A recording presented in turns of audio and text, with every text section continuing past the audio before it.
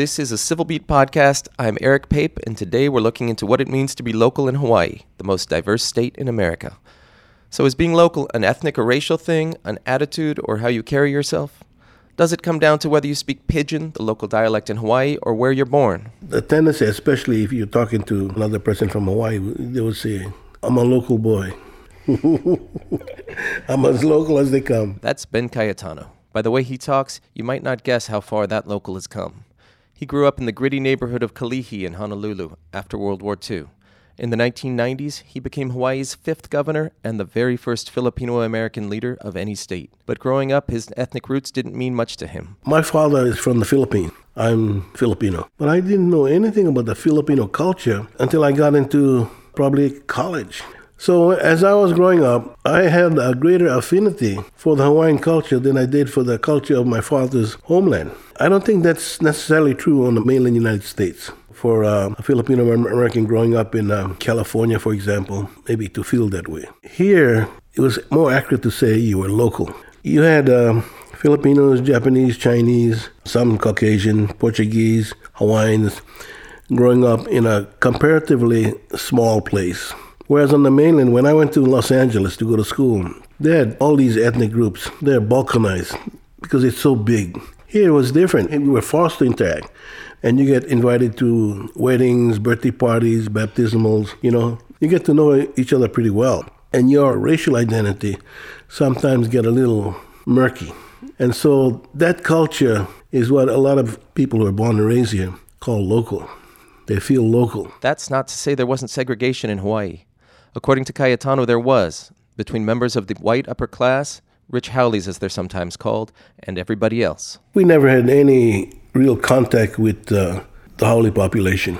The locals were kind of separate, One of the symbols of that separation was the state's most prestigious private school, Punahou. That's where Barack Obama felt like an outsider among the children of Hawaii's elite. I hated the kids from Punahou because, I didn't know them. Today, some of my best friends are graduates of Punahou, and I sent my youngest daughter to Punahou, But that's the kind of separation there was. To answer your question, it was more of an attitude. And the only attitude that I knew, because I never grew up feeling I was anything else. When I grew up in Kalihi, there were some local haoles who grew up with me. One guy's name was Sergei Spotkev.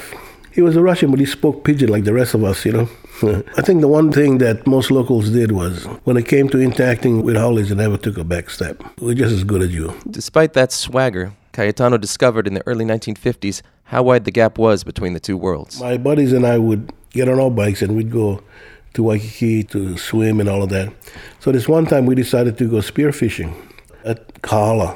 We're in the water, we go down the public right away. We have our inner tube, we have our spear guns, and I'm, like 12 years old, okay? So we're in the water, but maybe about 50, 100 yards offshore. And this guy comes out of his house. I remember him as a big guy, haole. And he starts yelling at us. Get the hell out of here, like he owns the beach. That was one of the first times that I had ever been spoken like that, by anyone. Maybe it's because the first time I really ran into some white guy. My friends got a little frightened, and I remember one of them saying, Benny, let's go. So we finally started moving back from where we came from. Then we, as was usual, we brought lunch, and lunch for us was like Spam and rice. And so we're eating in the right-of-way, public right-of-way, and a police car comes up. And that cop is a local guy.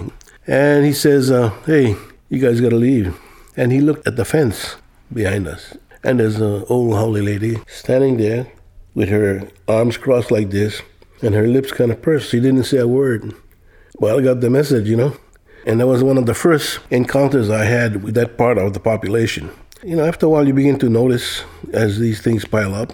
And so I think that the Kala type of population, they had been running things for so long that they isolated themselves from the rest of the population. That local boy from Kalihi now lives in a spacious mansion on a hill looking down on Kahala, the Beverly Hills of Honolulu.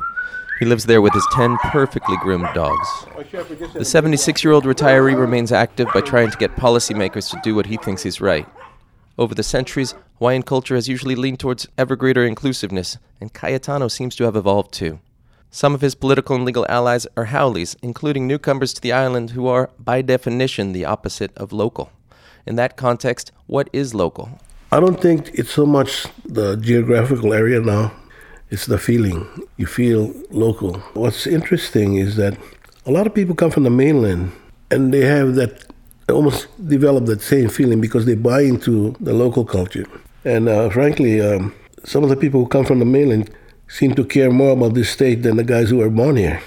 And that's part of the dynamics of change. This podcast was produced by Christelle Bosuragis for civilbeat.com.